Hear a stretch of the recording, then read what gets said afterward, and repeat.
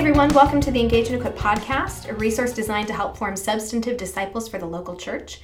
My name is Nicole. I'm on staff at High Point, and I've been helping to host the podcast as we've been doing this mini-series, which is called Chewing on Substance.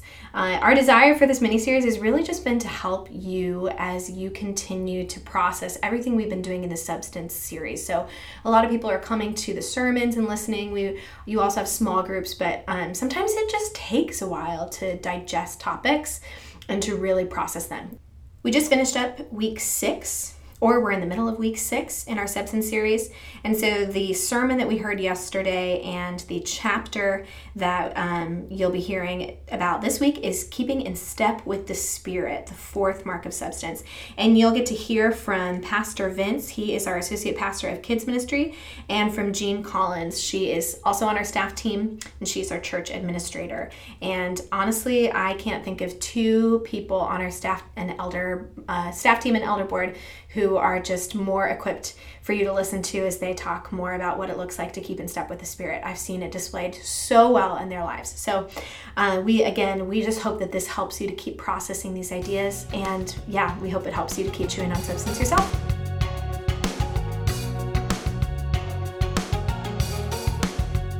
All right, welcome. Vince Pieri, the kids pastor of High Point Church here. I'm with Jean Collins. Jean, I don't even know exactly what your title is. I could make you guess it, but it's actually Director of Administration. Director of Administration. And we're going to be talking about this week's sermon and this week's chapter of the book, Keeping in Step with the Spirit. One of the things that Nick talked about in terms of me and Jean doing this podcast was he was excited for us to talk about some of the experiences that we've had with the Holy Spirit. We both come from a little bit different background than High Point when it comes to Holy Spirit stuff. Right. And we're all completely on the same page theologically, but we've both been just part of different experiences. Yeah, different experiences. Yeah. So we're going to be talking about what Nick talked about and then just adding kind of how that spoke to both of us based on our experiences. So let's start at Nick's first point of his 5 points during the sermon on Sunday, and I believe it's on page 140 of the book. He talked about how the act of walking with the Spirit is not that mystical, right, which I think is really important. And he was making the point that when we say yes to God leading us, we expect the fruit of the Spirit to be born in us and for Him to help us to overcome sin and to do the things He's called us to do. And if you look back on your life and you see that sin is being overcome and that there are good things that He had planned for you to do that you're doing, then that's enough information for you to say, I am being led by the Spirit and I'm keeping in step with the Spirit. Right. How did that, it's not that mystical idea, resonate with you, Jean? Yeah. I think that's such a good point to make. And because when I read the chapter in the book, I think it's on page 140, he says that once you've eyes to see the work of the Holy Spirit, you'll see Him everywhere. So as we start to look for Him, we'll see His work both coming out as we read Scripture, as we encounter different people, as we have thoughts and ideas in our own minds for answers to questions that we knew or I can recognize don't really come from me. Mm-hmm. And I was talking with you earlier about how when I've been at High Point for 9 years, and when I first came here, I came from a charismatic background, and I didn't expect to hear anybody talk about the Holy Spirit at all here. And as I spoke with people, I found that they would share stories about how they were led by the Lord to do this or that. And I realized, I would say that differently. I would say, the Holy Spirit showed me this or that. Mm-hmm. And that there really is it was just a semantic difference. It was just a difference of words. But that people hear and get nudges and urges from God here the same way I do. And we just, we could be easily divided just because of use of words. Mm-hmm. It's not that mystical. Everybody probably has experiences in their life where they go, I just knew that was the right thing to do. Yep. And the fruit bore out that indeed was God directing him. Yeah. And that's the Holy Spirit. That's the work of the Holy Spirit. Mm-hmm. Yeah, absolutely. I completely resonate with that. I have met, I've been a part of a few different kinds of churches. The biggest experience I've had with Holy Spirit stuff has been being mentored by people that had really charismatic or Pentecostal backgrounds and poured a lot of that stuff into me. I haven't spent a lot of time in a church where that's just the normal language that people use or the normal experience that people expect. Right. But when I've met people from those backgrounds where God's speaking to you or prompting you or opening a door for you to minister to somebody, when we actually get down to the specifics of what did it feel like, what did it look like, oftentimes it does look very similar to what anybody might talk about from an evangelical background. Right. One of the interesting things, so most of my experience of keeping in step with the Spirit has been things like that, where it's a conviction over sin, or it's a, hey, maybe I should call this person or reach out to this person. Right. Very non-overtly supernatural things. Right. But what I've been surprised by is even the more overtly supernatural ones still didn't feel mystical. Does that make sense? Well, that's interesting. Let's hear an example. Yeah, so I remember one time we were in a prayer group and there was a girl sharing, and she said, I was dating this guy and he broke up with me. It was a very painful breakup. He treated me very poorly, and then he moved to the other side of the world, and then he got really drunk one night and got beat up and is in the hospital now. And she was very broken up about this because it was someone she really cared about. Sure. And even though they were broken up and even though he treated her really bad, she felt really, sad that this had happened to him. So we're talking, it's a group of people and we're praying for her. And I just, like I said, it wasn't mystical, but I couldn't get this idea out of my mind, this word guilty. And it wasn't like a voice from heaven. Right. It wasn't audible. It almost felt like all of a sudden I had a moral obligation to ask her a question along those lines that I couldn't shake. Right. But I wouldn't have said, wow, I think God is talking to me right now. I just couldn't get rid of it. I was like, I just think I need to ask her. Right. And so I just said, do you feel guilty for what happened to him? Right. And I felt like it was the stupidest question ever to ask because he dumped her and he was on the other side of the world, and she had nothing to do with it, and it was his own bad decision. Right. And it was like the floodgates just opened, and she's weeping and weeping and weeping, going, it's all my fault. Yeah. I did this to him. I should have been there on the other side of the world to protect him. Right. And I was like, wow, that does not make any sense. Right. I had no idea that's what she was feeling. Maybe a more skilled counselor could have seen through what she was saying and said, oh yeah, she's feeling some kind of guilt. But I, in my natural mind, had no idea. Right. But there was this impulse to ask her about that. But that impulse ended up being a very supernatural moment where I was able to see through God's eyes into the situation. Right. But even that supernatural moment did not feel supernatural in my heart or mind. Right. It wasn't a voice. It wasn't even a whisper. It was just, I just think I'm just going to ask her because I feel like I should, and I had no way to explain it. Yeah, I think that's most often what happens for me as well. It's when, and I think for a lot of people, where you don't realize that the Holy Spirit's giving you information when you're praying for someone. Whether they're in front of you or you're just praying through your prayer list, and it's like you have the idea of what to pray. And then sometimes you find out later, or if the person's in front of you, that was such the right thing for them to hear or for you to speak to God about them. I mean, they'll, like you said, they'll start crying or whatever. But there's just lots of different ways that walking by the Spirit day to day, just getting a nudge. You see somebody in the lobby on Sunday morning, but you notice one person. And there's the lobby's full of people, right? And just you move on that, and you go and you talk to that one person, and you kind of realize later, oh, I was being directed to do that. I was being directed because they needed to share a story or whatever it is. So I think there's just lots of very natural ways that And the Holy Spirit uses us during the day that we don't realize really consciously that we're hearing from him. You're surprised. It's Yes. just like, oh. Yes. But why would I notice that one person versus the other person? So. When you get those little nudges, Jean, do they for you feel like they've got a little bit of a moral edge to them? Like I'm supposed, even though I can't totally make sense of this, I would feel like I was maybe not being quite obedient if I didn't do this thing that I can't quite explain why I feel like I should do it. Is that what it feels like? Yeah, that's a really good point. Yeah. It's like, you feel like you'd almost be guilty for walking past them. Mm-hmm. And you probably are. It's like, no, the Lord's actually showing you to go do that, so you go do it. Yeah. And then, the more often you actually act on those things, the more you see the fruit of the Spirit from it. That person is receiving something from God through that interchange. Then you're more likely to do it. Mm-hmm. Then you're like, oh, this is fun. Right. This is an adventure then. Right.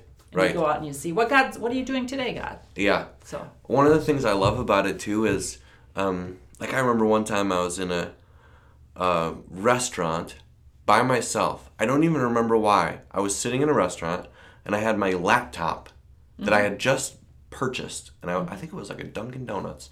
And this... Not the laptop. the laptop was not Dunkin' Donuts. I think I was in a Dunkin' Donuts with this brand new laptop. I have no idea. I can't remember why.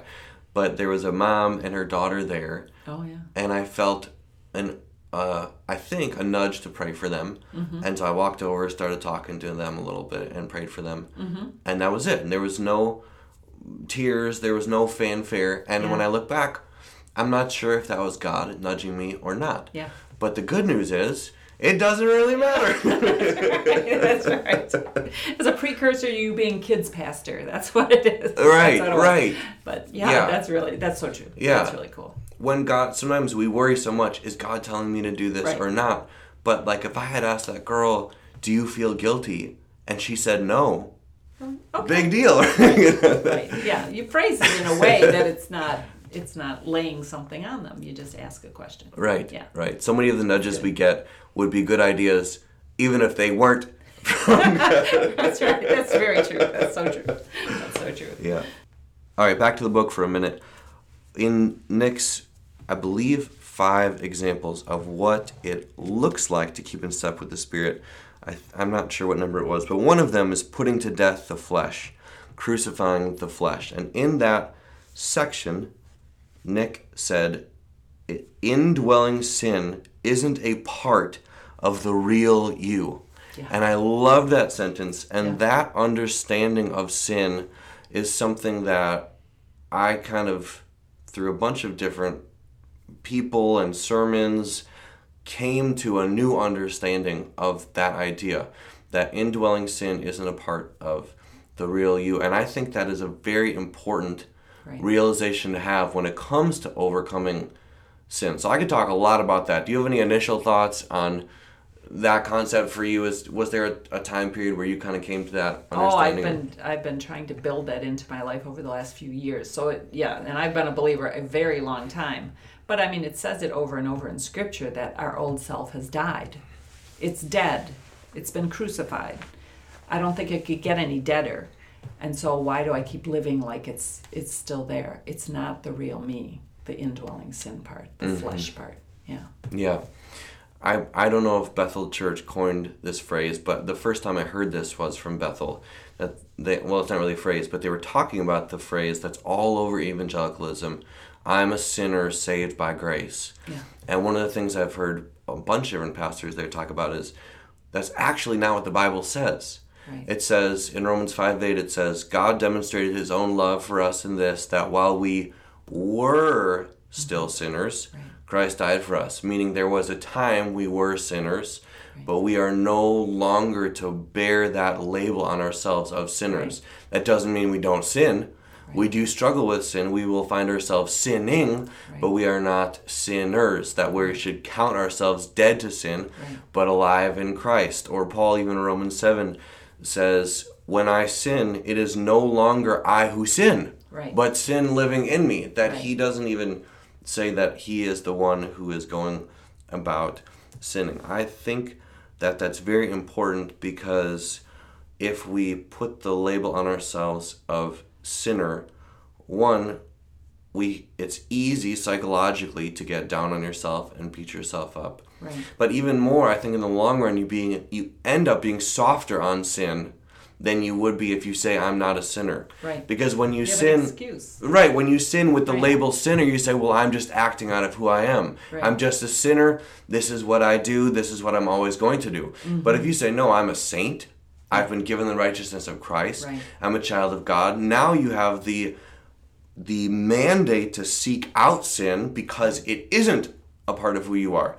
Every time you sin, you're doing something out of character, something unexpected. That's a really good way to put it. You're doing it out of character then. Yeah. I mean, that's why we walk by the Spirit, not by the flesh. We're choosing to always serve and walk by Holy Spirit and not by the sin that's going to tempt us, but it doesn't have power over us. Right. It doesn't have power over us anymore. Right.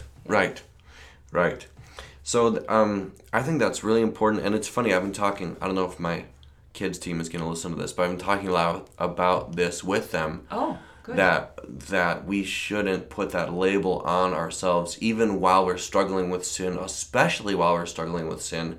Right. And it's been this very interesting conversation where they're like, well, but I am a sinner. And then we say, well, where does it say that in the Bible? Right. Is there a verse post-salvation? That's a really good way to go at it, to convince yourself, because it's like you have to have your mind renewed in that. You have to, and that's going to come from reading the Word and getting convinced that what it says is true. So yeah, where does it say that? That's good. That's a good way to put it. Yeah, and the phrase, you are a sinner saved by grace, is nowhere in the Bible. And Paul starts every one of his letters, even to the Corinthians, who are dealing with all sorts of sin struggles. Right. He says to the holy ones in Corinth, which is another same phrase that's translated as saints. Yeah, we were sinners saved by grace. That's all. It's just that one verb. Right, exactly. That's good. Exactly. That's really good. Exactly. And some of it can be semantics. If a murderer, spends his time in prison, pays off his debt to society, he might get out of prison no longer murdering people and still say, I'm a murderer. And he means, that's what he did before. Right. But you can also say, I'm a murderer, and still see it as your identity and think, Right. I am likely to do this again because of who I am. Right. Which I think psychologically is why people often say, or what they feel when they say, I'm a sinner. They say, this is who I am, this is what I'm going to do. Right. And so they keep acting. Yeah. Keep acting out of that identity. Yeah.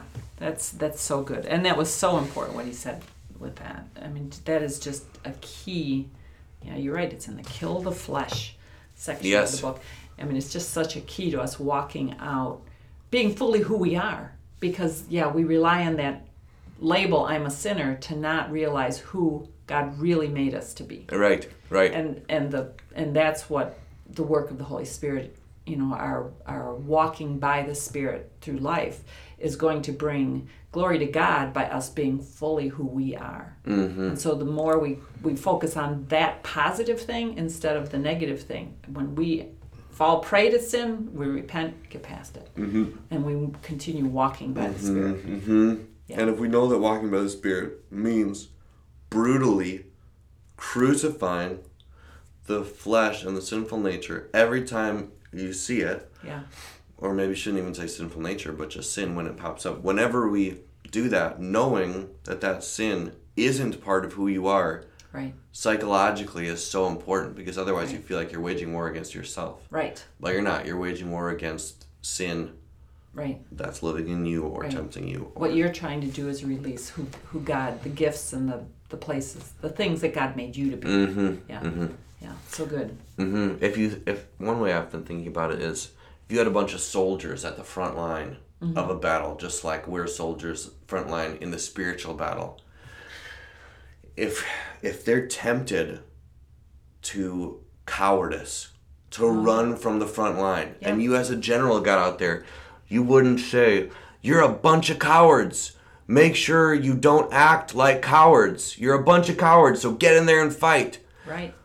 It would make it so much worse. No, you go to the front and say, you are soldiers. Right. Even if they're tempted towards cowardice or feeling cowardice or wanting to run, you say, you are soldiers. That is the identity that you've been given. When we're at the front line of temptation or sin or walking in what God has called us, if you go to yourself or another person and say, you're a sinner, stop sinning. That's all you think about. Right, the motivation just goes down. But if you say you are a child of God, right, you can overcome this. Right. That sets people up for That's excellent. Success. Well, we are just about out of time. We are just about. And I've been told that ending earlier is totally fine, but ending later is not. Not so nice. Not so good. So thanks so much for listening. There's going to be more of these podcasts coming up. If you have any thoughts specifically for me and Jean, you can email either one of us. Either one of us. On the church website, under the staff section. Both of our emails are up there. And we hope that this book and this sermon series has been helpful to you in your small groups and whatever community you're in. Nice talking to you. Nice talking to you. Thanks so much for listening. We'll talk to you later.